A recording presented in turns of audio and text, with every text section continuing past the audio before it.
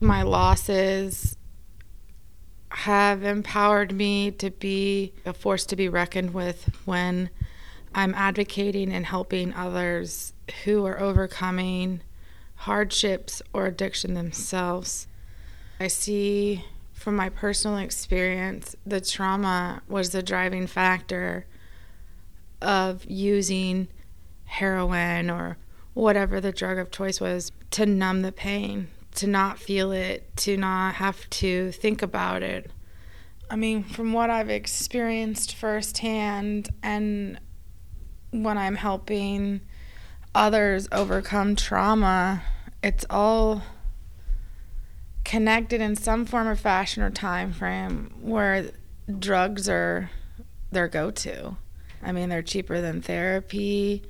They don't talk back. And you can be recluse when doing it without judgment. Oftentimes I feel like people are afraid, or I've been told, like, you don't talk about that because then if you talk about it, there's a problem, right? And the problem is we need to talk about it and we need to heal it. So I want to encourage the healing, whether it's generational or cultural. The resources need to be put out there and the stigmas need to become norms. I became a victim advocate in 2018, helping victims of sexual assault or domestic violence find resources to rebuild their life and get away from the power and control and be their own individual again, find themselves.